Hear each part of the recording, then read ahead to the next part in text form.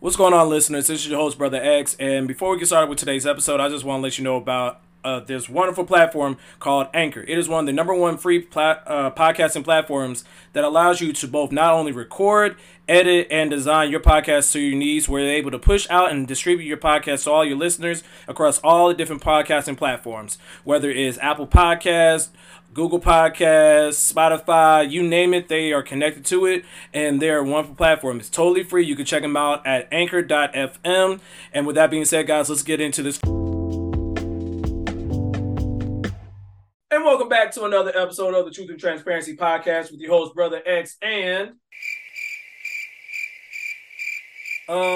listeners, I apologize. The culture scientist heard a rumor on the Reddit trail that the hologram Tupac is back in town for one night only performance.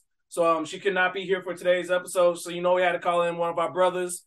So here on the Truth and Transparency Podcast, we talk openly and honestly about everything in between, why people can't get right in 2023.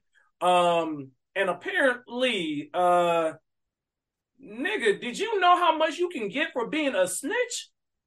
So apparently, because the internet never lies, apparently the average salary for a state confidential informant is $85,000 a year, or $7,000 monthly in Nevada. Damn! So you're telling me all I gotta do is be the nigga said, him over there, boss, and I make a significant amount more money than I would any other way? I better say you better call me 6'9". That's all you gotta know. But Mr. Smith, I know you got to introduce us, but I'll just say this. Don't forget, it's the $85,000 a year, and then the McDonald's, specifically the Cardi B and Offset meal.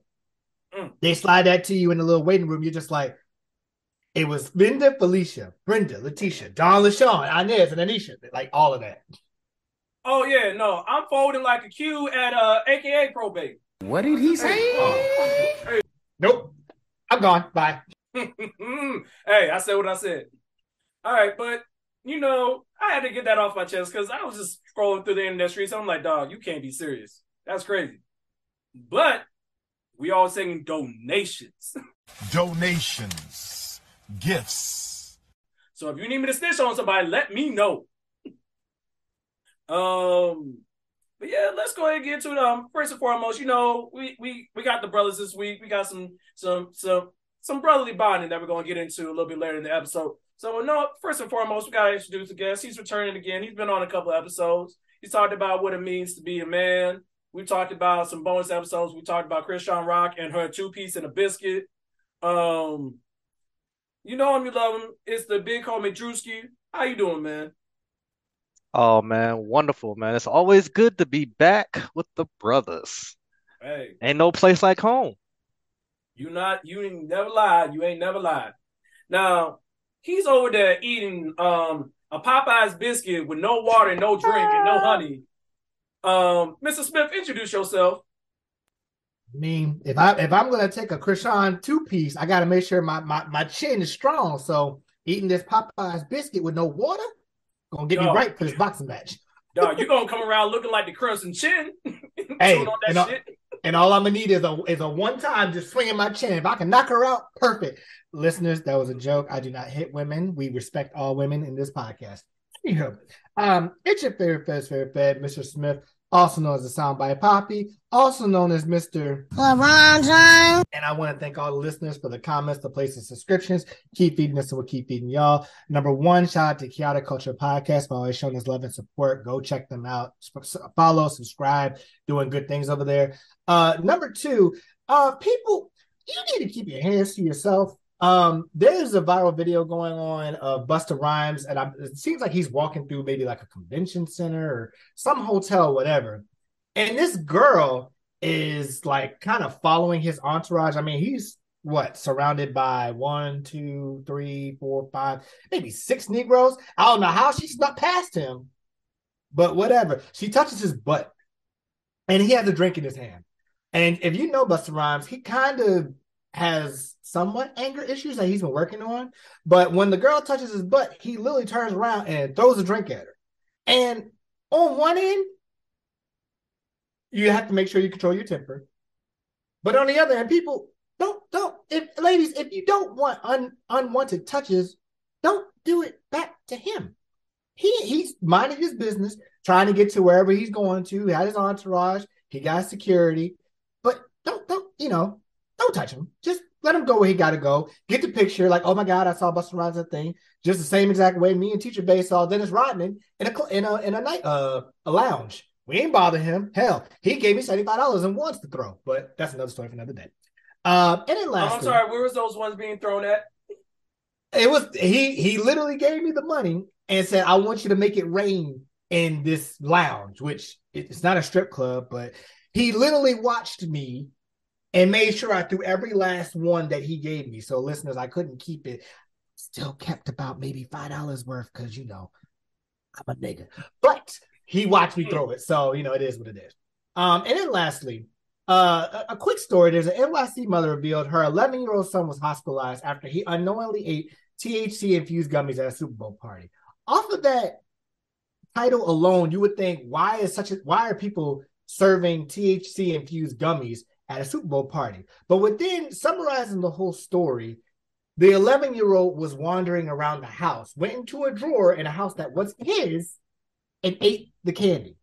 So on one end, you feel bad because, the kid was into, he ate candy that was infused and, you don't want that to be in a kid. But on the other end, nigga, stop stop trying to, wander around a house that's not yours. Like, you nigga, go sit down. Here's your tablet. Here's your Fortnite. Sit in the corner and be good. So I honestly, I hate to say this, I don't feel bad for the parent, because, well, okay, I feel bad, but at the same time, it's like, sit still. Like, no one told you to go in that room and go in the drawers. That's not yours. What did parents say? Keep your hands to yourself. That's all I'm gonna say on that. But I'm gonna throw it back to you, Brother X. All right, man. And now that we've introduced all of our guests, we gotta do it real quick. We gotta do our quick mental health check-in, man. Drewski, how you feeling, man? Life is grand. Can't complain. The older you get, I'm not going to say the younger you feel. Sometimes it's the older you get, the older you feel. But hey, every day is a new day to go out and be great. But mental health check for me, man, I could say so much right now, but I'm gonna save it. I'm gonna save it to the rest of the podcast. I'm just gonna sit here and enjoy time with my brothers and enjoy life. I feel you, man. I mean, you're right. I mean, you be feeling good when you're older, unless you turn into the bronze kneecap when you wake up in the morning. Them shit sound like snap, crackle, and pop. I don't know. You talking about LeBron's kneecap or his hairline? I don't know what feels worse. Both them things be popping. All right, Mr. Smith, how you feeling? Wow, LeBron catching strays out this bitch. Jesus. He ain't catching lobs in the All-Star game. MJ to go. He did. MJ to go. Technically, he did. He did catch one lob, and he did throw a lob to himself. But I'm gonna get to that in a little bit. He traveled. I ain't gonna lie. In that game he did travel. I was like, oh, there's a couple of, but overall, a lot better from last show. Definitely taking time to like focus on what I'm working on. I mean, we've been kind of working on our budgets and trying to do the things that we need to do to get through this year. Like, actually have kind of goals that we're setting in place. So definitely working through that. So it's definitely been a peaceful time, I will say. I'm starting to learn how to like have fun at home. And I actually was talking to my barber about that today, which I know we're going to get into. And he was like, like my wife, she go out all the time with brunch. I'd be at the crib chilling. I'm like, I understand what that means. Just ladies, understand, all a man wants in his life is peace. And that's what we get at home. Just peace. We get peace. We good. We can do a lot of stuff. Let us miss you. What did Dave Chappelle say? Suck his dick, play with his balls, make him a sandwich, and leave him fuck alone. Like, that's all we want in life. Not that graphic, but you get what I'm saying, okay? That was Dave Chappelle's words. not mine. Just putting that out there. I feel you on that, man.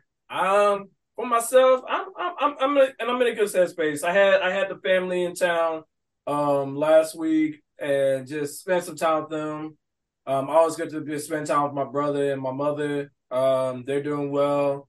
Taking everything day by day. We got our daily check-ins, which I'm always encourage everybody. Always do check-ins with your peoples. I know for me, for my family, we do daily just so that we know, like, hey, how's the day? Even if it's just like 1 or 2 minutes, just check on your peoples because you never know, man. Even if it's not every day, do it like once or twice a week, man. Just always just check on your peoples because it's crazy. Because I'll tell you a quick side note. One of my dad's siblings, his oldest sister, he was the oldest out of 6. But his sibling that was closest to him was my Aunt Ange. And out of nowhere yesterday, we talked a little bit through social media, but out of nowhere, I just felt the urge to be like, hey, let me just call and check on her. Chopped it up for a good 5-10 minutes, made sure she was good, checked on the family up there. She checked on me, asked about the culture scientist, and just kind of fellowship. And it did my heart good because I tell you, one of those things is crazy is that for me, with all the stuff that I'll probably eventually at some point do a bonus episode about all my feelings about everything, but it's different when I got the opportunity to talk to my father's siblings. And for me, I lost a father. My brother lost his father. My mom lost her person. But it's a very unique thing where you can see when someone loses a sibling, especially like how I looked up to him. All his younger siblings looked up to him as well. And it just hits different. So just always check on your peoples, man, because those connections, I'm sad that my father's passing caused my reconnection or my extended connection with his siblings and his side of the family. But I'm grateful because that just makes the tree a lot bigger, man, and I appreciate it. So just check on your peoples. But Mr. Smith, before we get into our copyrighted music, you mentioned something about talking to your barber today. I have a question. Did he talk to you about this clip and talk to you about certain prices? Mr. Smith, play the clip. So first off, the minimum you're supposed to be spending for a quality barber is $100. I'm here to defend the sanctuary that is called barbers and beauticians. You know, so many guys and people out there think y'all gonna show up and get a fly haircut and y'all gonna spend $35. Y'all gonna go to the end of the line. Y'all gonna hit up y'all barber. They're gonna send you to the voicemail. You'll have a 1 o'clock appointment. You're gonna get there at 1 o'clock and somebody gonna be sitting in the chair. I don't know about y'all. I haven't had to really get my hair cut in almost 3+ years now with my locks. But I get the occasional shave up just so I don't look completely homeless. But I don't know about you. Drewski, Mrs. Smith, y'all paying $100 for a haircut? If I got that much paint in my hair like Jalen Rose got in his head, I might, but not on a normal basis. My man got the Picasso. He want to be Michael Smith so bad. No. Mrs. Smith. I wasn't ready for the fake comment. Oh my god. Okay. All right. So I took this from a podcast that me and Brother X listened to a long time ago, back when I was living in my apartment back at the time, called His and Hers, the After Show, where I believe the name of the episode was Fresh Cut Confidence. And Michael Smith actually brought that up in there where he's like, I dropped like $75 to $100, but the man got the hairline that is like shaped to the gods. And to that I say, like, my haircut is about $60, $70, and then I tip him maybe like $20. Because number one, he's cleaning me up very well. But number two, most importantly, he's using a straight razor to give me the edge up. And I know when it's good, when I come home and Teacher Babe will stop in the middle of her conversation, be like, hey, Beth, how was your... Ooh. And it's like, oh, okay, yeah, that confidence is coming. So I get where he's coming from. Now, I don't know about $100. Granted, he's got the money for that, and it also depends on the market of where you are. You know, he's based. I don't know if he's based out of LA or if he's still in Boston, wherever he's located at. So it really just depends on the location and cost of living. But I understand what he means as far as like, don't take the cheap way out of your barber. Like, you know, they're doing a service and they're making sure you look good for the next 2 weeks. So definitely tip them adequately. You know, gone are the days that B, Brother X, and Drewski were at Hampton and it was $5 cut Tuesdays at the barbershop. Hey, Corner.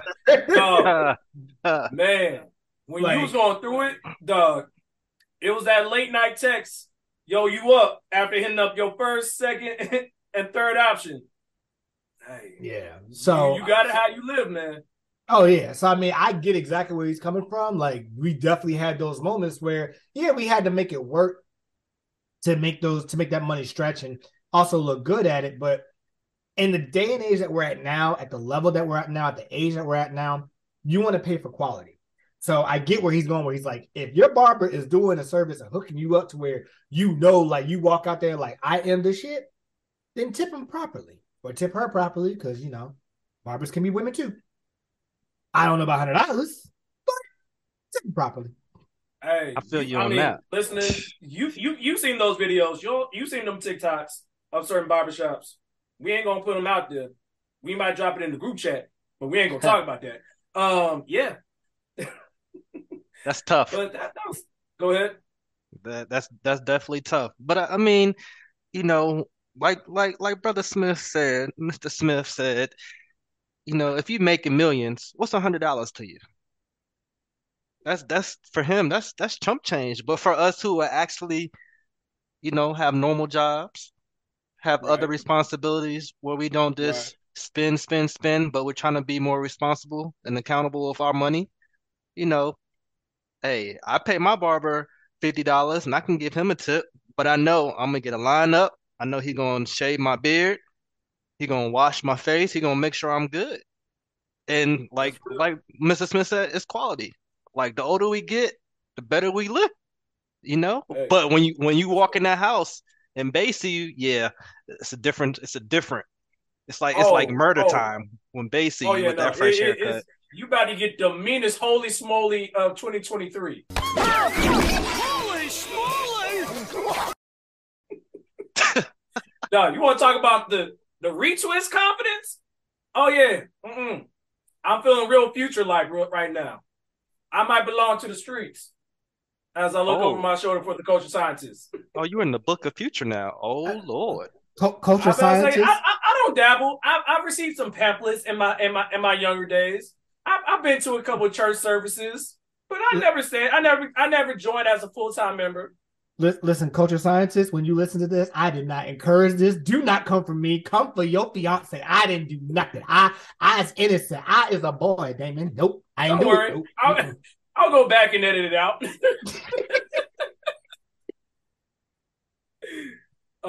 But in all seriousness, man, yeah, man, it's real. Like we understand. I pay a significant amount. Shout out to my loctician. But no, it's real. Just be mindful. Just treat people, pay them the worth, but be mindful. Live within your means and your hairlines. But Mr. Smith, play the copyrighted music.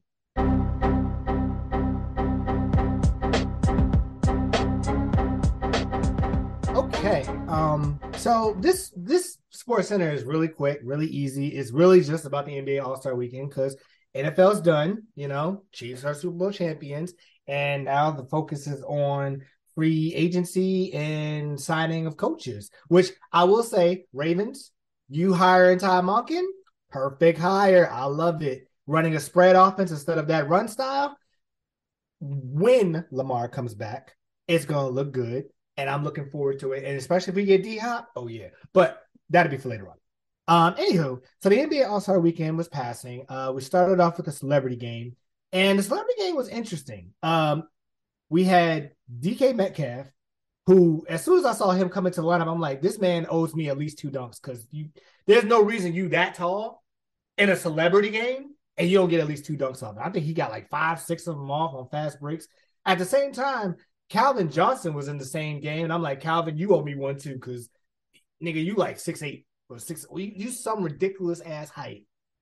You just need to do that. But Calvin Johnson, you an asshole. You ain't have to do Janelle Monáe like that. Like, come on, man. She ain't even. She just out there to have a good time. Look, she was like one of them ladies that's like, I'm just happy to be out with the guys in the basketball. I'm gonna look cute doing it, but I can't really shoot like that. I don't really have like the fact that Dwayne Wade was coaching on the side was like, okay, on offense, on defense, you guard number 3.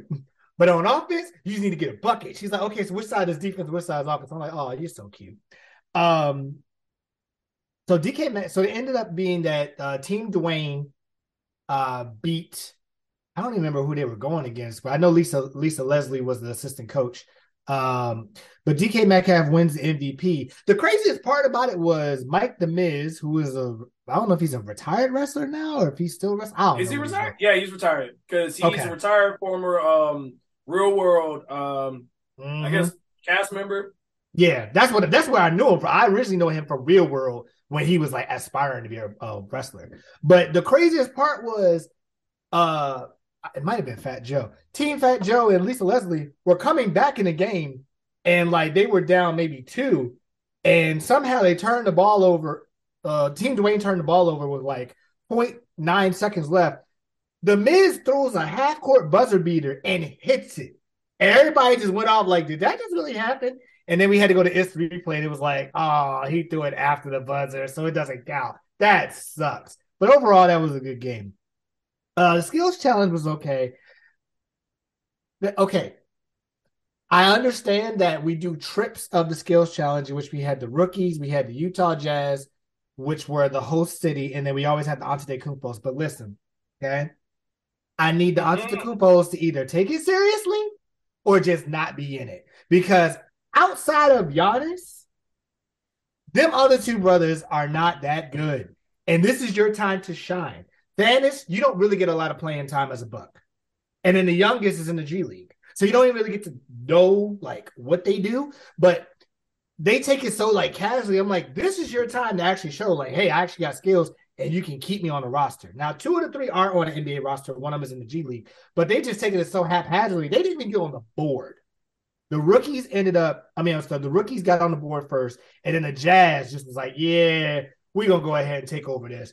But shout out to Jordan Clarkson because that nigga was high as hell.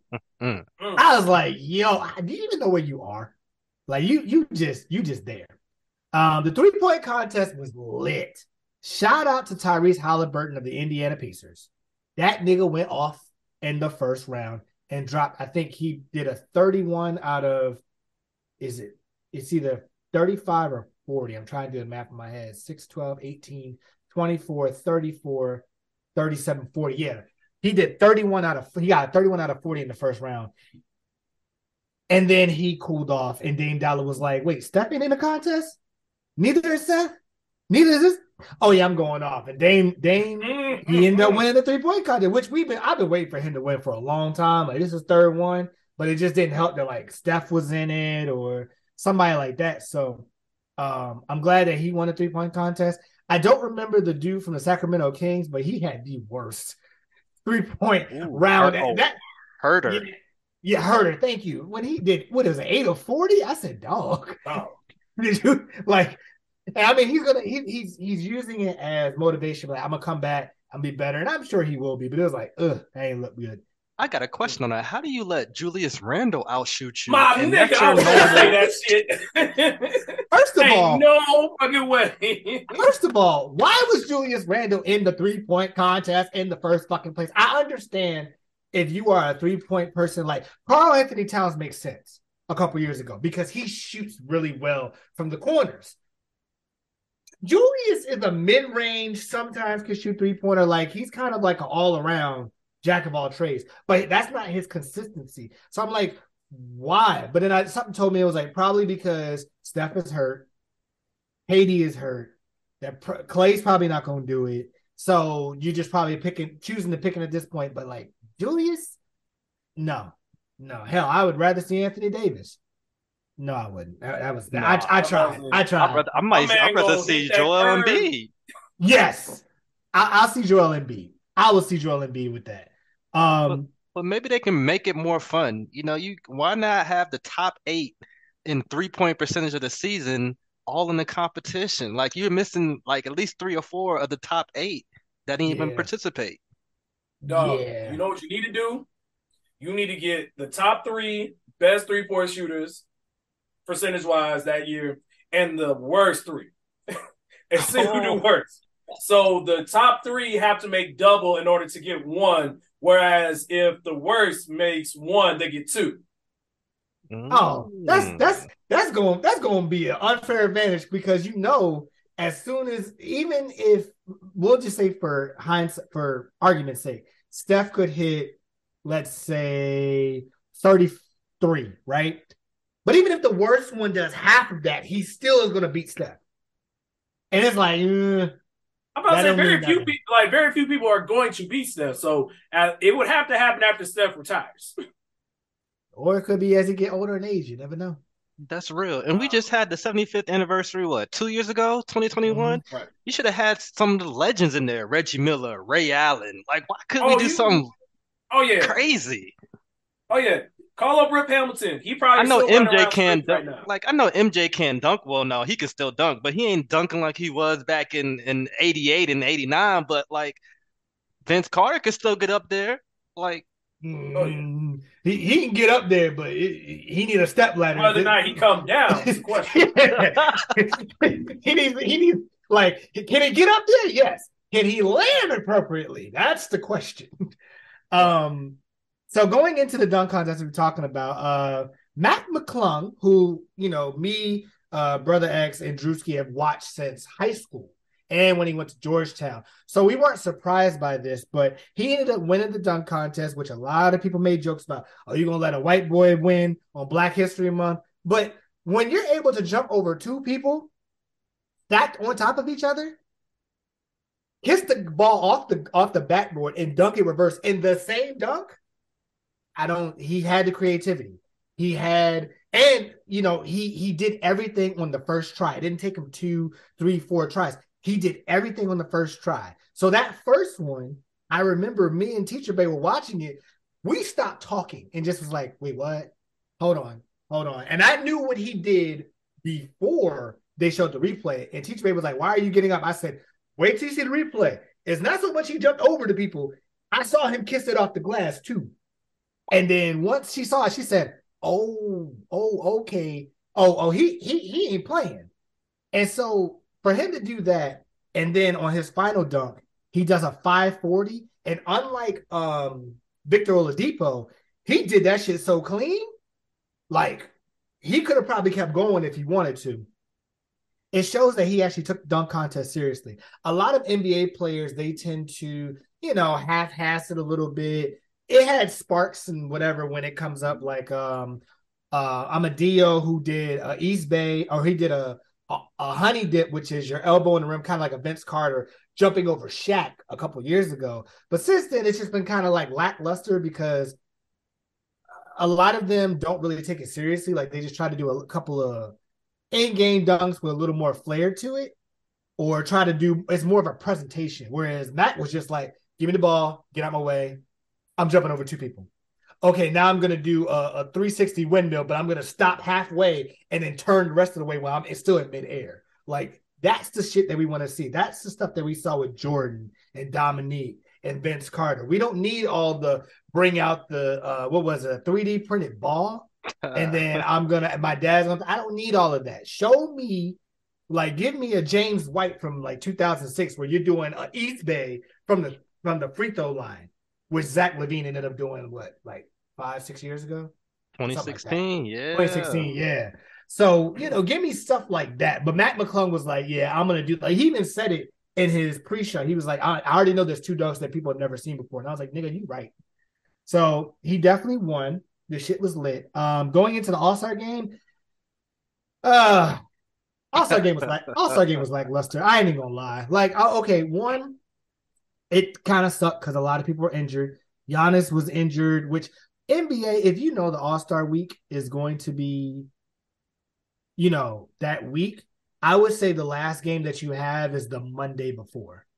And then give people the Tuesday to Saturday or Tuesday to Sunday, and then like 2 days after that, and then games resume on Wednesday of the following week. Versus what they had a game all the way up until Thursday, right before All-Star weekend, which that was the game that Giannis hurt his wrist, so he couldn't play outside of the first 10 seconds, and he dunked it, was like, foul, get me out the game, I'm out for the rest of the game. Then LeBron, he's been nursing an ankle injury. That man hurt his finger. He's out the rest of the game. Steph was already out. KD was out. So you got Dame Lillard, Ja Morant, Jason Tatum, Jaylen Brown, Joel Embiid, Jokic, a lot of stars, but there was no defense, which not to this All-Stars detriment. Like, that's usually the case. But even in the fourth quarter, when they changed the platform or the format so that you had to reach whoever had the top score, add 24 to it in honor of Kobe Bryant, and you got to reach that score first. There was still no defense. Jason Tatum went for 50-5, and that man was shooting threes with nobody around him. And at a certain point, Joel Embiid and Kyrie Irving were the only two people, in my eyes, that were playing defense on Team LeBron. Team Giannis had Jason Tatum and Ja, and maybe like a couple more people that were playing defense, but they took it more seriously. Dame's hitting his shots. Jason's hitting his shots. Ja's jumping up like nobody's business, even though he's not going to do the dunk contest. Whatever. But it just like... I blame LeBron James. James. I mean, yeah, but at the same time... It is 100% LeBron's fault. The dunk contest is the way that it is right now. Really? You're really going to do this right now? I agree with Stephen A. Smith. Even Zion when said if he gets healthy next year. Yep. If Zion gets healthy next year, it's a wrap. Multiple times. All right, I'm going to do it next year. I'm going to do it next year. He sound like a nigga in a fucked up relationship. All right, I'm going to change. All right, I'm going to change. All right, I'm going to change. 10 years later. Wow. I can't stand your guts. You ain't shit. Well, I ain't been shit for 10 years. Did you really just compare LeBron James to a toxic ex? Really? In future we trust. Sensational. Hey. All right. I understand. But overall, like, I need the All-Star game to go back to what it was. And yes, listeners, we're aging ourselves. 2001, when you had people like Kevin Garnett, Allen Iverson, Tracy McGrady, Tim Duncan, Kobe, where they like played defense all 4 quarters. I'm not going to say that you have to play defense all 4 quarters. I would say first half, do your special shit, give it on show for the crowd. Third quarter, tighten it up. Fourth quarter, play actual game, like for real. Let's talk about that fadeaway that MJ hit. Oh yeah, what? I ain't gonna lie. I'm still mad that in the 2003 All-Star game, that should have been the game. That should have been the dagger. That should have been his send-off. And whoever, I forgot who committed that foul, but whoever did, fuck you, sir, because that was the perfect send-off. MJ shooting a fadeaway from the corner and hits it with 5 seconds left and they up 1. Come on, that's it right there. End it. And this is why you could tell we're mad. Me and Brother X are mad because LeBron needs to be in the dunk contest. The only thing I'm gonna remember about All-Star with LeBron is Kobe swatting his shot. How many times? When they went 1-on-1. Yeah, he never got a shot off on Kobe. He was so scared. Kobe trash talked him all in fun. And what LeBron do? Nothing. Jordan would never let that happen. But Jordan's also an asshole, so Jordan is an asshole. You're not wrong. Like, these are all facts. We just have to make it very clear. Like, LeBron has done a lot of things right. The All-Star game and the decision are the most. We're going to leave it at that. Yeah. I mean, I'm only going to defend him on this one thing. He did do a dunk contest in high school and almost hurt his ankle, so that probably was his deterrent to be like, yeah, I ain't doing this shit again. So I give that. And honestly, if Zion don't get healthy and participate next year, Matt might run it back because there's some dunks that he's done that he didn't even show out that are better than some of the ones he did this year. Facts. That's only the tip of the iceberg. Yeah. But that's pretty much it for Mr. Smith Sports Center. There's another thing that we're going to go into in our next segment, but if you have any other NFL questions or want to know any other material, please hit up my boy Red Wolf. His links will be in the description below. Play the other music.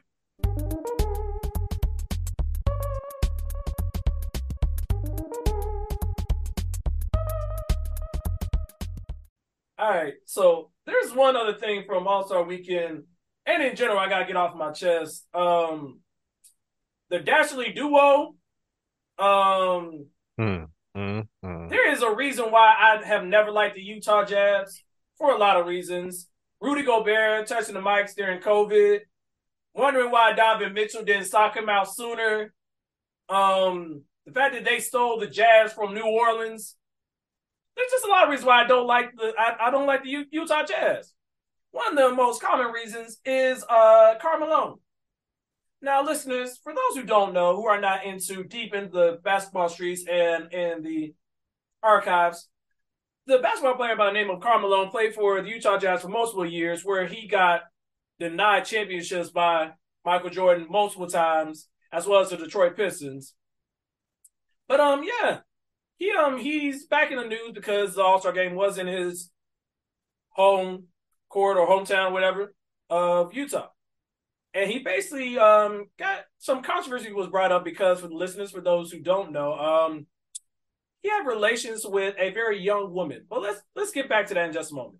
Basically, with that story coming back in the news, with him being brought up and him being visible during the All-Star Weekend, whether it's judging the dunk contest or being recognized along Kareem Abdul-Jabbar and LeBron James as the top 3 scoring leaders of all time, he was asked about the controversy of his past, and he said, let me make sure I get this correct. Malone says he won't address the criticism. I'm not discussing any of that backlash, he said in an interview per the Salt Lake Tribune. I don't care. That's my life. That's my personal life, and I'll deal with that like I have had to deal with everything, so whatever. Now, listeners, you would think, okay, cool. He don't want the spotlight to be on him. He don't feel like he has an answer to it. So, here's why we can't just do that. The former Jazz player impregnated a 13-year-old girl. I'm going to repeat that again. 13 years old. Listeners, if you're not sure when puberty happens, look it up. Do the math. And the crazy part about it was he was 20 years old. So he is a legal adult with a 13-year-old. That means he was in college while she was in middle school. Really think about that for a second.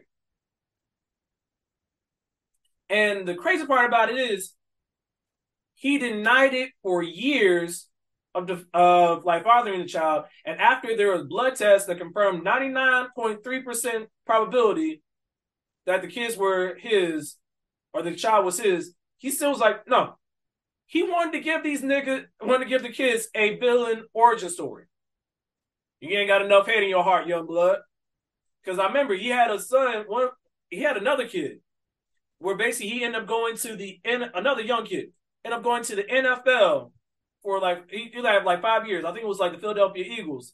And basically, he when the dude reached out and finally found Karl Malone, he was like, nah, I don't want to be a part of your life. So you want to be an absentee father, you got one of the wackest dunks in dunk contest history. I can't do it, so I can't say too much about it. But you just a piece of shit. Ain't no other way around it. Don't get me started about John Conspiracy Theory Stockton. That's a story for another day. Mr. Smith.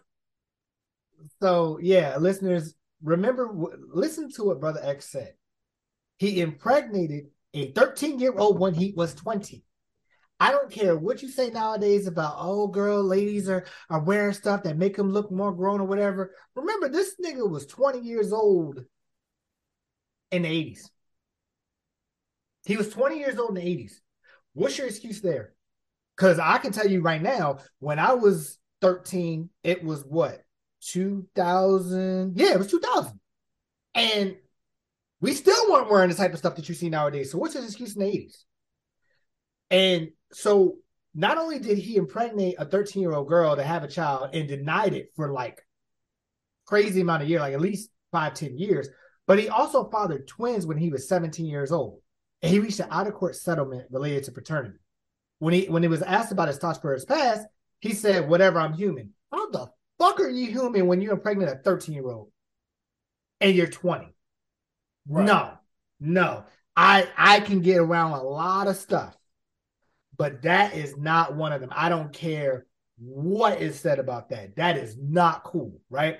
And so when you talk about, I'm not discussing any of that backlash, like I want you to listen to this clip from Bomani Jones, who kind of explains it very well regarding his thoughts on how he feels about Karl Malone.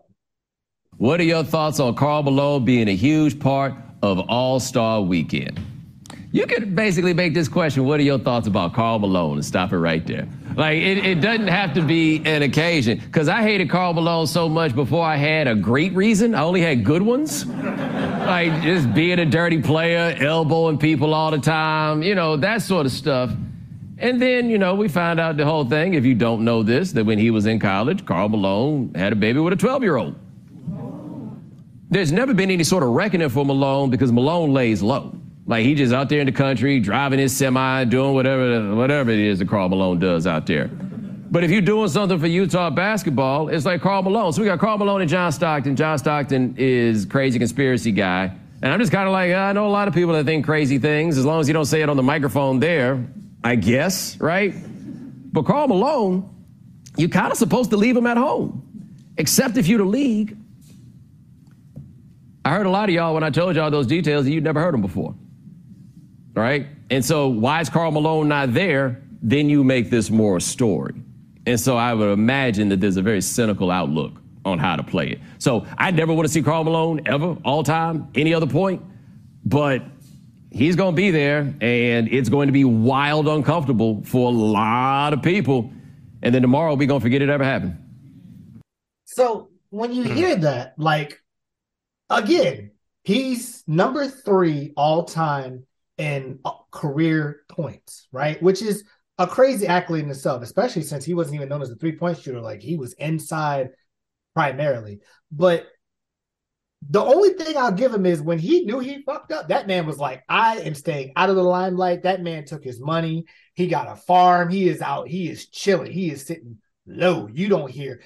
What did Cat Williams say? When you get away with murder, you ain't supposed to do jaywalking. You ain't supposed to even have a speeding ticket. Like, that shit is real. And so, I never really liked Karl Malone, which is why every time I always watch the 1998 finals, game 6, when Jordan takes the ball from him and he falls like that, I always laugh. I'm just like, yeah, you look weird as hell. And I am so glad that he denied you those 2 championships. I honestly will never respect him. I kind of wish they didn't honor him. And like Brother X said, I'm not even going to get started on John Stockton because we'll be here all night. But I understand it's Jazz. I would rather it be, bring on Havlicek. I think it was Havlicek. Bring on him. You could bring on Monroe. You could bring on a lot of greats. I know only 2 people are going to know about is John Stockton and Karl Malone, but it's just not a good look. Between conspiracy theories and impregnating young girls. Yeah, he'll always be Karl Malone will always be a boss, man. He'll always be a piece of shit, unfortunately. No matter what accolades he has on the court. It's his off the court behavior that has everybody like, what the hell are you thinking? 20 and 12, 20, 13? It don't matter. Like, the young lady at that time was not age of consent. It doesn't matter. Like, people don't think. Right. Like, why would you think that's okay at your age, especially being a black man in America during that time? Like, in the times we living in right now, like, ain't no way in hell we gonna do something stupid knowing that we can end up in jail the rest of our lives. And it ain't worth the risk at all. And he's only one of so many millions out there in this same situation. But then it makes me take a step back and think about sports in general. Like, it's entertainment at the end of the day. For them, it's to make money off them. It's to put them out there because, I mean, he could have been out the league. If the leagues really cared about anything, about human rights, humans, and in general, he could have been out the league. He could have been locked up. Oh, what he do? He went to sign with the Lakers. Matter of fact, that team that they thought was going to win a championship. He went to sign with the Lakers. All the retirees signed with the Lakers. Matter of fact, Gary Payton, Malone, like a Yeah. whole host of others. Like it's just like the NFL. We got a whole bunch of abuses, domestic violence. Like every league got the same thing. Like, what are we doing? You Oh, gotta hold it's people okay. It's accountable, making us man. money. That's all. It's making some people rich, and that's all they care about at the end of the day. That's real. Which brings me to this other point. And news that is news to people that didn't know this was already news for quite some time. The BET horror movie maker himself, the You Got Served extra in the background dancing in the rain, Marcus Houston, the 41-year-old was spotted out recently with his wife. Is it Mia or Maya? I'm gonna say Mia. Mia Dickies, 22-year-old, celebrates their 3-year marriage and 7 years together. Mrs. Smith, can you do some quick math for me? What does that mean? What does that all mean? Let's see. So you have the 41 and the 22, which is about, let's see, he was 21 when she was born. Or no, not 21. He was 19 when she was born. 3 years together means that marriage means that they were married when he was 38 and she was 19. And it also means 7 years of them talking means that he was probably about 34 and she was 15. Meaning, as thank you, Brother Drewski, the shit was illegal. Why? Why are you dealing? I understand, from all of us, me and the two brothers on this podcast growing up, we always knew women like to date older men, but nigga, this nigga was in college. If you went to college, he would have been in college when you were born. What are we doing? I mean, listen, you're talking about somebody who sung My First Time, My Very First, in the house, in the car, in the parents' bedroom, remember. That's him. And you dating him, and you 22. And you got a kid. So was he grooming you like a R. Kelly when he was 15? Like, what are we doing here? It's ugh. No. It's just no. it's just crazy because it's like, oh, like when we have these scenarios, and very rightfully so in a lot of cases where black women hold black men accountable, I'm like, dog, it is very hard to have a genuine leg to stand on in these conversations. I won't say arguments or debates, but conversations where they can literally be like, oh no, there's only one time thing. My nigga, this. Do you want me to pull up the chart? Like, you just gotta know, like, dog, there has to be other way around it. And I don't want to go into further to it, but this shit is just unnecessary and just wrong. Although the baby is cute, though, I'm not even gonna lie. But from one crazy story to another, which don't worry, listeners, it's not Florida this week, it's not Texas this week. We're gonna have to go to the Great White North, the Caucasus Mountains, the one crayon you don't use in the crayon box, Alaska. Mrs. Smith, take it away. The fact that you said the one crayon you don't use in the crayon. Okay. Tell me I'm lying. You're not. That's what makes it funny. You're not. So the headline reads, Alaska woman admits to killing her best friend after catfisher promised her $9 million. Why? So an Alaskan woman admitted to killing her best friend for $9 million after being catfished. On Wednesday, 22-year-old Denali Bremer pleaded guilty to murdering her best friend, 19-year-old Cynthia Hoffman, in 2019. First of all, y'all ain't even best friends, but we ain't gonna go there. According to the Alaska public media, Bremer was catfished by a man named Darren. I'm not even gonna try to butcher that last name. Sheila Miller. That's what I'm gonna say. At the time, Sheila Miller was a 21-year-old pretending to be a millionaire named Tyler. Now, I'm gonna stop right there. If you were talking to a millionaire, come on, let's be real here. Sheila Miller posted online that he was offering $9 million for the rape and murder of someone in Alaska. Hey, yo, what the fuck?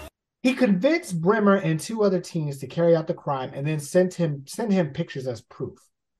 On June 2nd, Bremer and the two teens lured Hoffman to take a hike with them at Thunderbird Falls in, I don't know how you Chugyak, I guess. The teens then tied Hoffman up and duct taped her mouth, feet, and hands.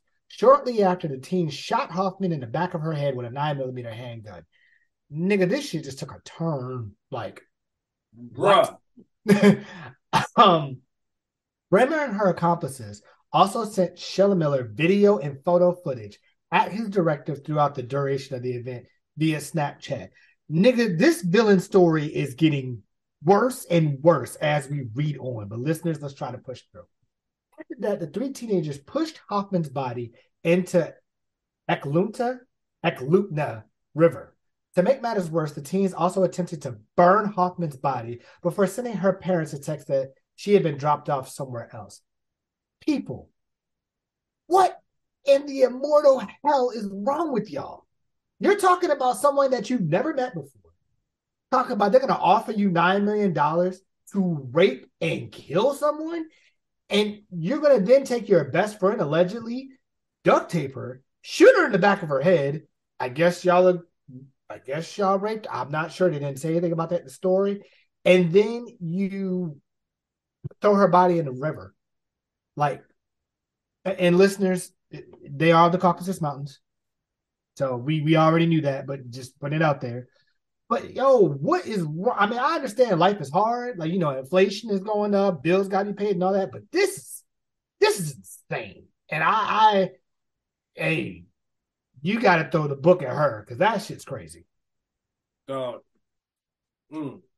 She got to go to the big igloo, man. I'm sorry.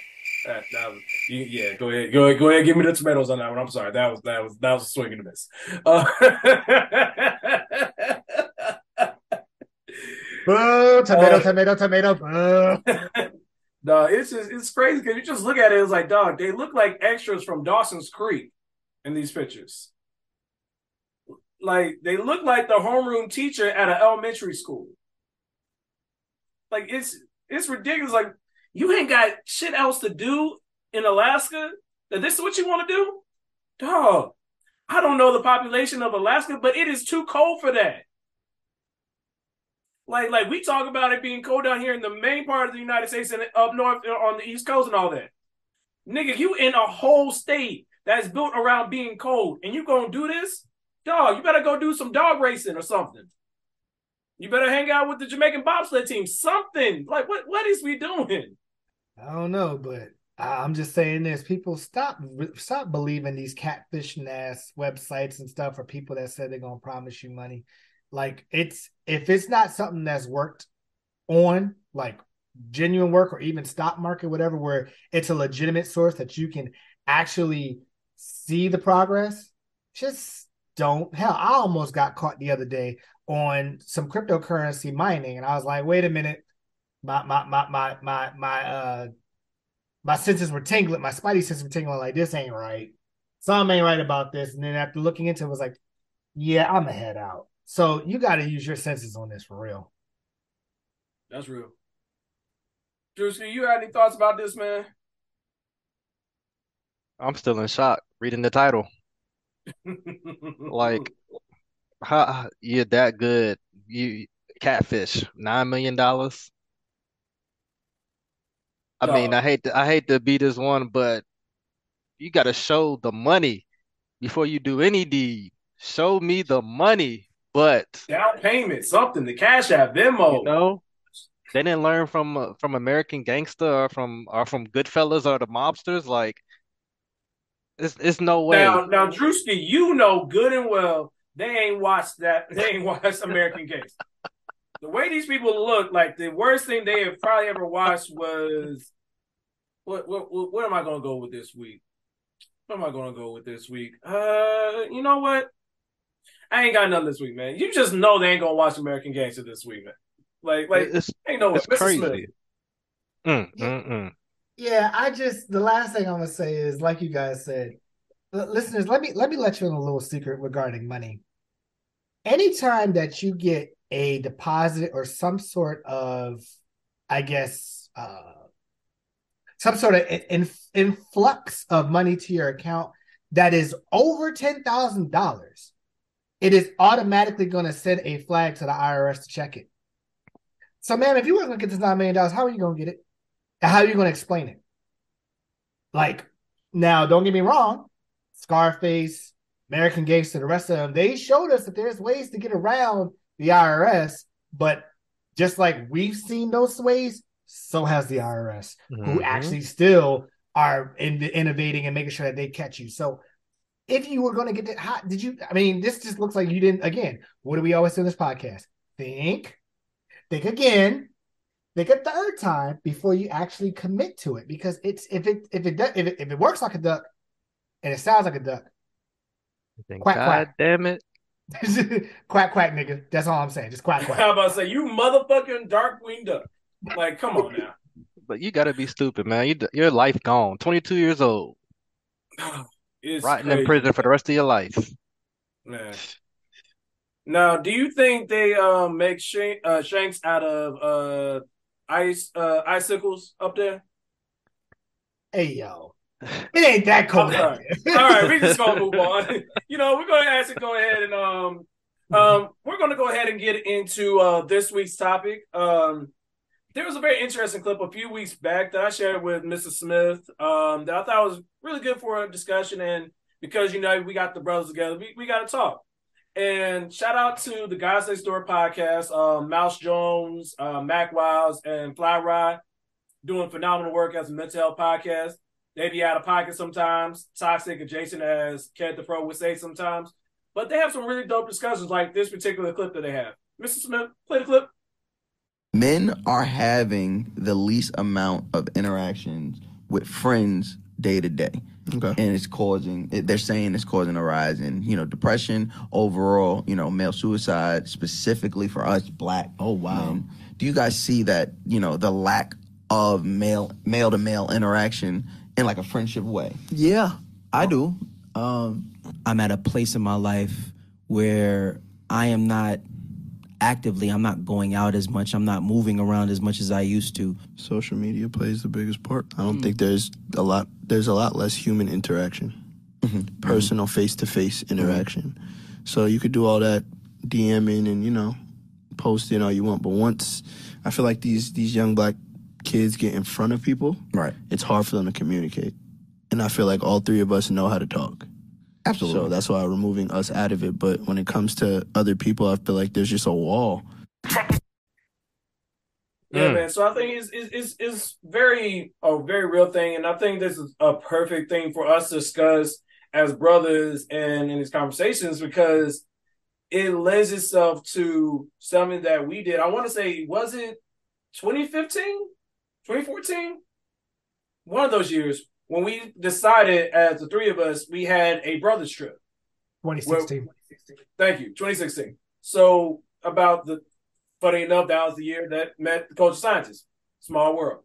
Mm-hmm. But basically, we decided after some time, I had already started traveling out of the country with Mr. Smith. No, we do not have money. We just know people. Legally, of course. I'm We're not going to talk about that. But we had this conversation. It was like, I forget who put it in our group message, but it was like, yo, we should do a trip. So they hit me up asking, I think someone hit me up asking, like, so when you got spring break? I told them we went to the wing capital of the world itself, Atlanta, and we had a good time. We had fellowship. And I think it was something that I don't know if we realized at the time, or maybe I didn't realize it at the time, but it became such a vital thing for our friendships because we were all out of college.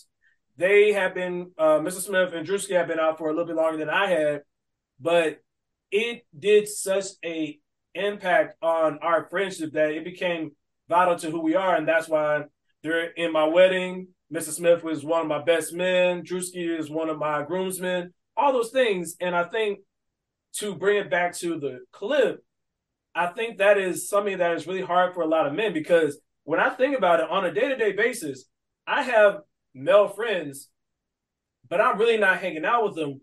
Whereas if you look in the convert of the opposite, when you look at women, they got their girls, doing stuff. Oh, they doing, as the Culture Scientists like to say, the first wives club with some of our friends here. But yeah, I'm cool with the guys and we're friends and all things, but we're not actually hanging out, which is like crazy because it's like, if you have friends, you spend time with them and do stuff together. But I think it's very real that we as men, aren't doing that as often. So I want to bring it to you guys and get your thoughts. Like, what do you think might be like contributing to that? Like, why we're not fellowshipping, why, and what the impact is, Mr. Smith. So I think that part of it is the fact that, kind of what Drewski alluded to earlier, we're getting older, right? So, we have more responsibilities. Like I kind of me and Drewski go all the way back to where I remember this one specific time where he came up to DC because his sister lives in Virginia, and he texted me, he was like, "Yo, I got 2 tickets to the Nationals game. Let's parlay, let's hang out." And I was like, bet.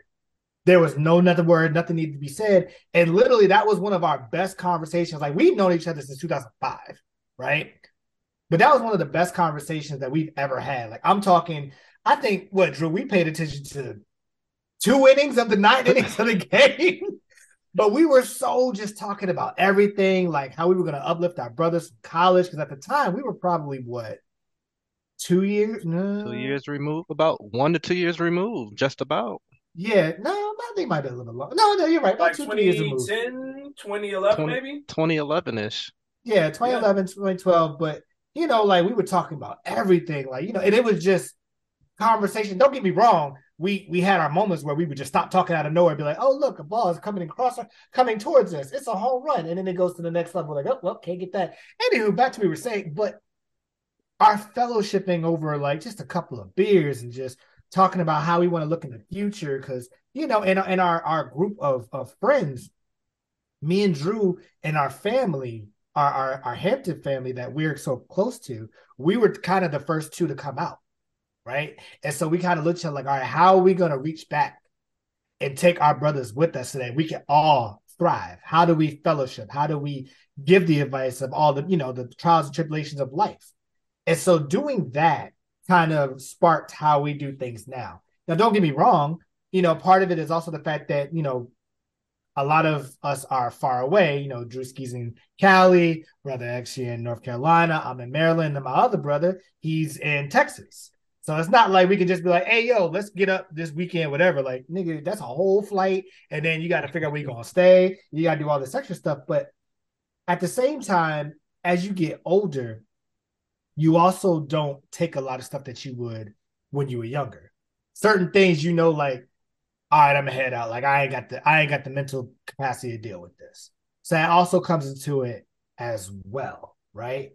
If somebody is young-minded and go, hey, yo, we going to the lounge at 11:30, knowing that the lounge is free until 9:00, and usually you go to bed by like 12. Why the hell am I going out there at 11:30? I could easily just get in for free by 7, have happy hour by about 9, be lit, get the litness out my system by about 10:30, drive home, and be in bed by 11:30. Work smarter, not harder. Oh, that I don't mean to cut you off, but that sleep after you dog, I had my fun, my social media ran out, I can go home and sleep. Mm-hmm. Dog, ain't nothing like that. Oh, absolutely. And matter of fact, quick story it's not related to brothers, but it works in this scenario. Me and my ex went to Stadium. Shout out to Stadium. You are missed. Rest RIP. Pour one out for the dead homie. We went to Stadium with we were supposed to go with some of my coworkers, right? Yes, listeners, I know Stadium is a strip club and going with your coworkers is kind of a sketch, but in retrospect, they're young Black people, so you get the reference.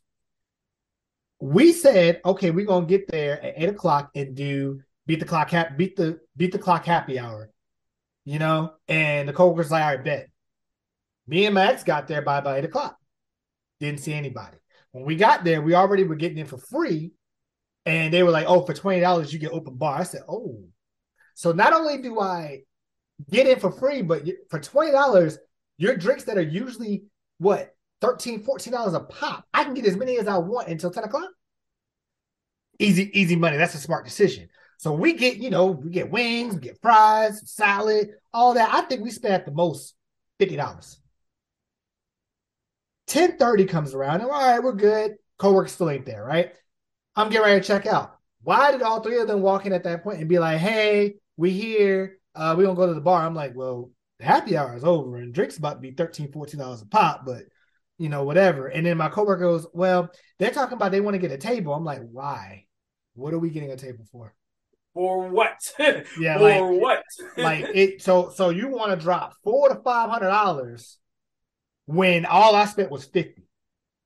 No, that's not financially responsible. Y'all can do that. We left. So that's what I mean by like making sure that you have the smart aspects of things where if it don't work for you, as you get older, we're just kind of like, nah, we ain't gonna deal with that. And so when me, you, and Drewski get up for Brothers Weeks, we already know what the plan. All right, we're gonna go here. You know, we got this much. Hey, if you don't have the money, let me know. We can communicate like that. But sometimes the people that are not inside that friend group, they may not understand that. That's real. Drewski, do you have any thoughts, man? Man, a lot of thoughts, and I agree with, what they're saying in this podcast, because a lot of men don't want to talk to other men. Yeah. They feel like, as you can be with a woman, in terms of talking to them, some of them are even scared to talk to women, but in terms of men, we don't want to show men our emotional side. We don't want to show other men, even our brothers sometimes, our parents, we don't want to show them our weaknesses. So it's like, alluded to it so much, like in the past, like all the things that we've done in the past and do now, like things have changed. We could go with the flow back then, but we at that point now, let's have this itinerary. Let's have things planned out. I need to know like 3-4 months in advance. We need to know everything in detail, like, and that's more responsible for us, like us being responsible. Like that's us learning the ways of, oh yeah, let's not make the same mistake we did when we were back running in college. We're grown now. But those naps, I can tell you, I go to happy hour from 6 to 9. I'm cool by 9:45. I'm ready to go home. I don't need the after party. Like my nigga, I got my shows. Like Netflix and Hulu be calling my name. And it's so real. But like he was talking about, DMs and talking all this stuff. Like us, we the same whether we talking on Instagram, Facebook as we are in person. Whereas you got others, they socially awkward. You put them in the same room they've been talking to that person with for months and years, and they may not say one word but hi. Or they might not say anything at all but a head nod. I'm like, I thought males talking to males was supposed to be the easiest thing. I mean, when we looking at ads, we all agreeing and head nodding together when we in the club, dapping each but like if we want to talk about any other subjects, men are scared to. It's quiet. It's real quiet. Mr. Smith, you had something? I just want to make this real quick so I can pass it on to you. It reminded me of Drake's song Emotionless, right? And it's not apples to apples to oranges, but the lines make sense. I know a girl whose one goal was to visit Rome, that she finally got to Rome and all she did was post pictures for people at home because all that mattered was impressing everybody she's known. Another girl that's crying out for help, but her latest caption is leave me alone. I know a girl happily married till she puts down her phone. Everybody lives on social media, but they never live in real life. And they said it right there. Men and women alike, right? So social media is taking a lot of aspect of our lives to where, like they said, we on this podcast can have interactions outside of social media, but a lot of people after us, if it's not on social media, they fumble. Yep. If you're not teammates with that person, if you're not playing sports or doing things with that person outside of that, you're not going to talk to them. I'm noticing that in the younger generation. Yeah. I mean, it's I think it speaks to a lot of different things. To take it from a both emotional and a psychological standpoint, I think it comes down to how do you build, and this word to say, like some people may find it weird, but it's like how people aren't building emotional connections to people where you have that level of trust to get beyond that hors d'oeuvre entree level, get into that main course into friendships. Because I know with a lot of men, because we talked about it before, learning about what does it mean to be a man, that part of that communication is we could do a head nod and have a full conversation like, hey, what's going on? What's good? How you doing? I'm good. I'm fine. Oh, cool. All right, man. I'll catch you later. And we get that all done in the head nod. But if we get put at let's say, a birthday dinner, and our significant other is sitting down with the birthday girl talking, and we're left with X, Y, and Z dude that we don't even know, in some spaces, if we weren't the people who we were, we're trying to talk about the sports. Yo, did you see? Not saying, did you see old girl with the, you know what? Cool, you get the head now, all those things. But it's like, when we try to have these conversations, we're like, dog, I want to have this space where I can just tell you, like, I can tell you right now, when all the stuff that happened with my father, one of the first people I called, outside of talking to the cultural scientists and everything else, I called Mr. Smith. And I told him. And that's because there's a level to that friendship that I knew. I'm like, we joke about all the time with the cultural scientists. Mr. Smith know where all the bodies lie. Like, Drewski know where all the bodies lie. Like there's some stuff that we take to the grave. And that's because we built up that relationship. I kid you not. One of the best things that ever happened to me was me and Mr. Smith reconnecting after he graduated. This is before the talks, before we went to the second or third BAFC, before we started going out of the country together, before we got on this podcast together. He was one of my best men in my wedding. Is when we reconnected. It was that homecoming when you came back, and things were a little bit awkward because I allowed outside forces to damage the friendship that I had built with him when he was in undergrad. And from that, we were able to talk, and I learned more, and I got more perspective because there are some things where I'm like, the math wasn't mathing, and I'm like, this don't sound like the character of the person that I know or I've gotten to know, and I'm a pretty good judge of character. But now that we've talked, oh, we good, we money. Like, literally, we talk about this all the time. Because we're on different coasts and in different spots, whenever we meet up, it is literally as if I just saw you the week before. So from there, I can talk to them about anything. And it's not like, oh, how's the weather? How's your family? You doing all right? How's work? No, it's like, dog, did you see what happened last night? Dog, you won't believe what happened with old girl. You won't believe what happened with my coworker, all these things. And I think it's so important because we as men, because we have certain responsibilities, is that I think some of our conversations and our interactions don't happen because we just don't have the mental bandwidth or the emotional capacity to add another thing on our plate. All of us on this podcast are in happy, committed relationships. And we know that for our person, we have to commit a certain amount of energy and responsibility to make sure that they're good and they're taken care of. And then if we're the breadwinner or we're taking care of other things around the household, that's another thing on our plate. Let alone talk about family, if you're responsible for supporting them, like I have now become, I have so much I have on my plate that I don't have the capacity sometimes to have those other conversations. That's why when you have quality connections with other men and these friendships, I could talk to my brothers when I'm like down in the depths of depression and all these things, and they'll send me some ignorant shit on Instagram, and I'm right back to normal. And I appreciate that from you guys because it's like, dog, you don't see that as often. We all know we had our circle at Hampton. We had our family, and that circle was relatively large, give or take, you would say, and it got smaller for whatever reason, and it got smaller. And we all know, outside of us three and maybe a couple other people, our brotherhood is locked in within us. Like our kids gonna be hanging out at each other's houses when they get older. Like, that's just how I know that those are deep connections. And we have to get to that point. And before I go into my next point, I want to open up to you guys. I'm like, for you guys, how do you very determine, or what do you feel like you've done to build those bonds with other people, whether it's with us or with others? Mr. Smith? Try to look at it in a sense of, do I have to change myself to be around you? Right? When I first graduated college, and, we went to, and of course, excuse us, Hamptonians, we're going to say it right, the illustrious Hampton University, the standard. Let them know. Still Black History Month. Let them know. The real HU? Dog. The HU that has beaten the other Dog Park University and everything for the past 10 years. Huh. And also the HU where Barack went to it on his first year as a president. Yeah, go there.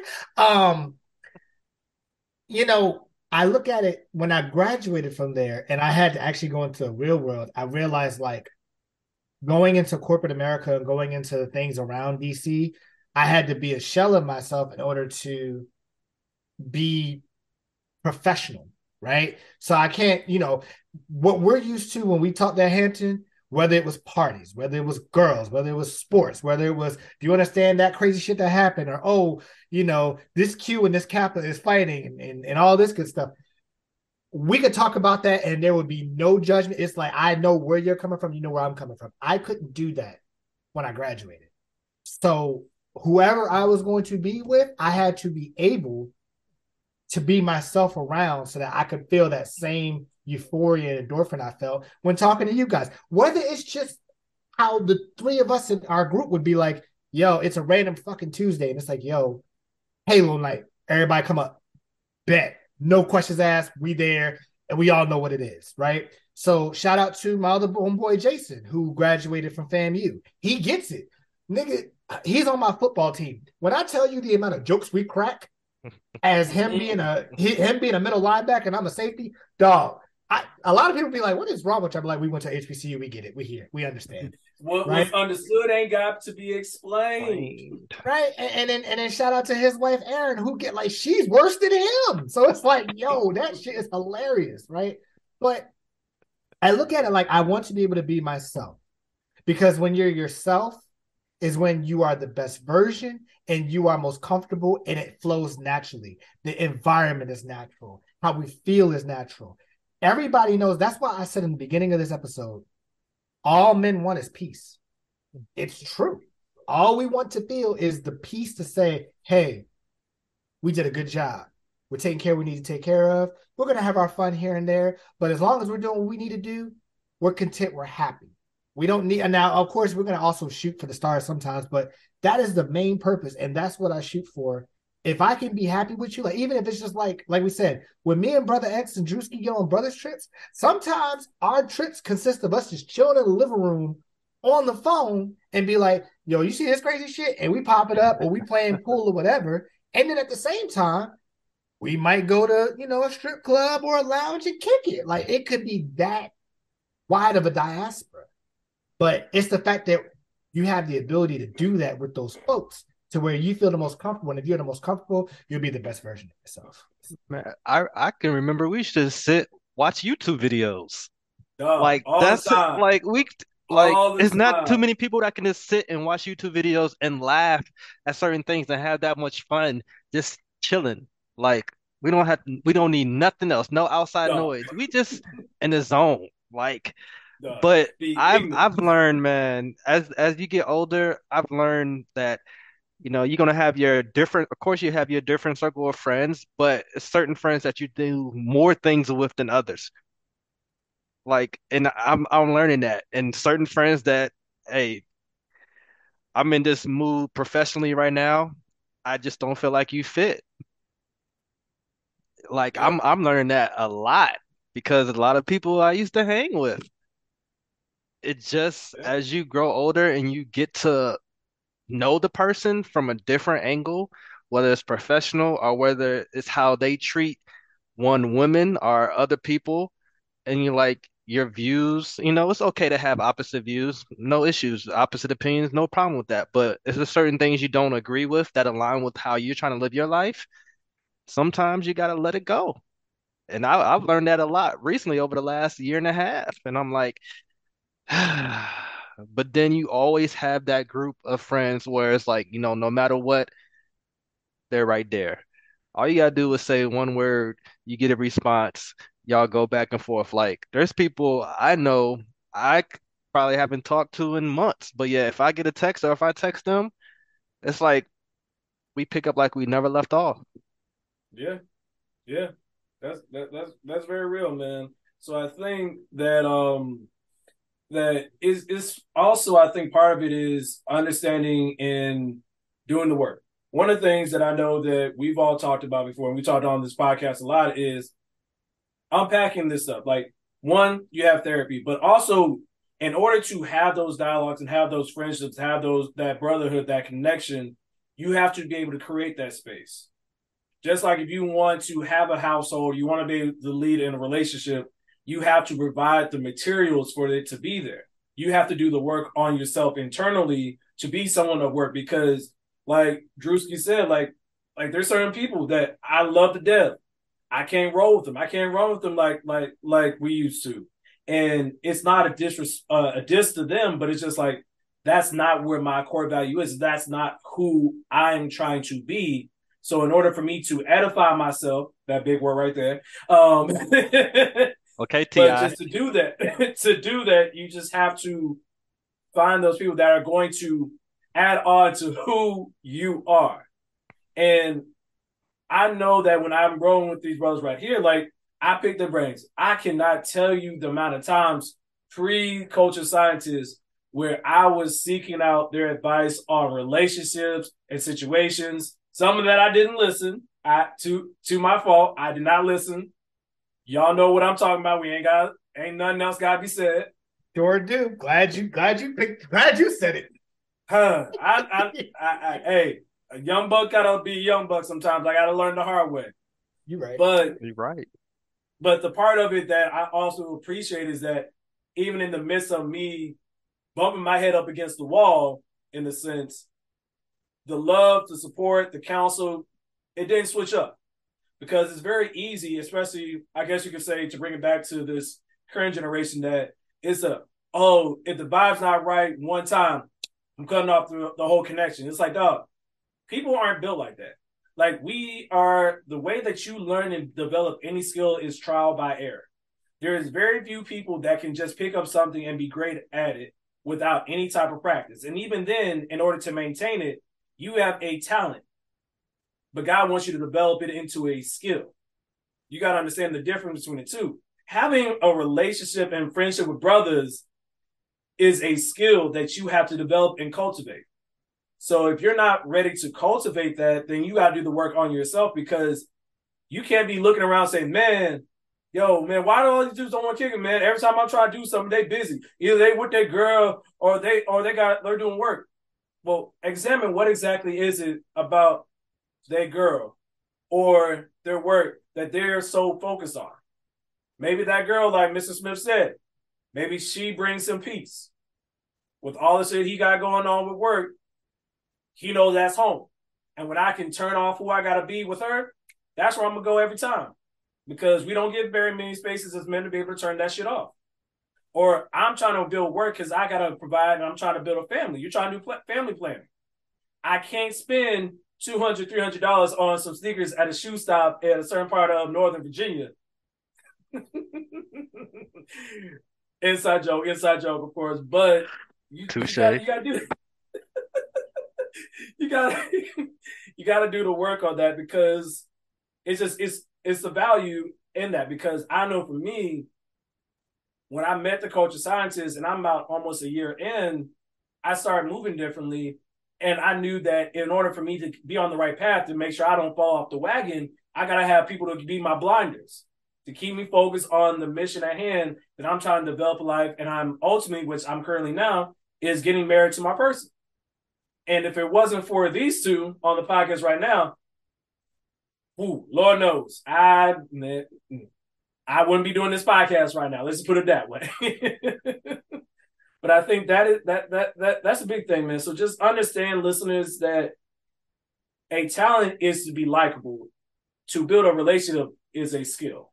So just keep that in mind. Do you guys have any other thoughts, Mr. Smith?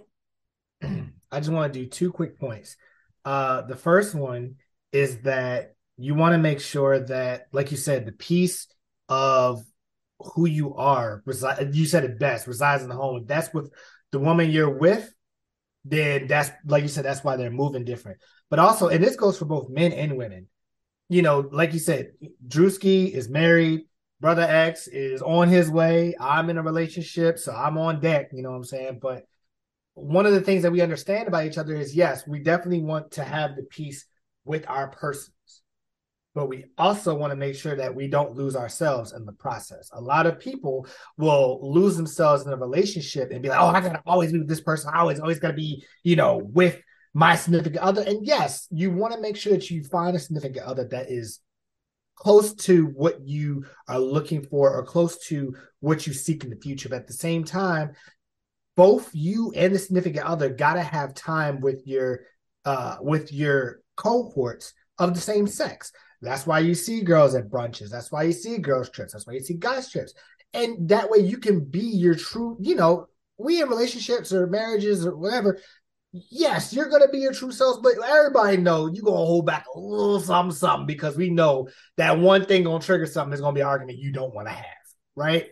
But you can say it with the people that you're friends with that are your brothers, your sisters, or whatever, girl trips, whatever. So girls could be talking about, oh, that guy at the gym, but at the same time, they know, but we know you ain't going to do shit. It's just we talk about it, you get it out the way, you move on. Same thing with the guys trips. Oh, that girl was fine as hell. And we laugh about it and we move the fuck on. There ain't gonna be no, I'm gonna try to talk to her, because even if it was the case, your brothers will snatch the hell out of you. Like, no, the fuck you not. You gonna go over here with this person. So, just understand that it goes both ways. And so I always advocate, and shout out to Mama Smith, who always taught this with me. Yes, you want to make sure that you love the person you're with, but also be in love with yourself, and understand that you got to be comfortable with being good by yourself and being good with those same people as well as your significant other. So that way you can be the totality of your mental space can be at a positive light, versus one of the biggest things I've always learned is do not have your happiness rely on somebody else.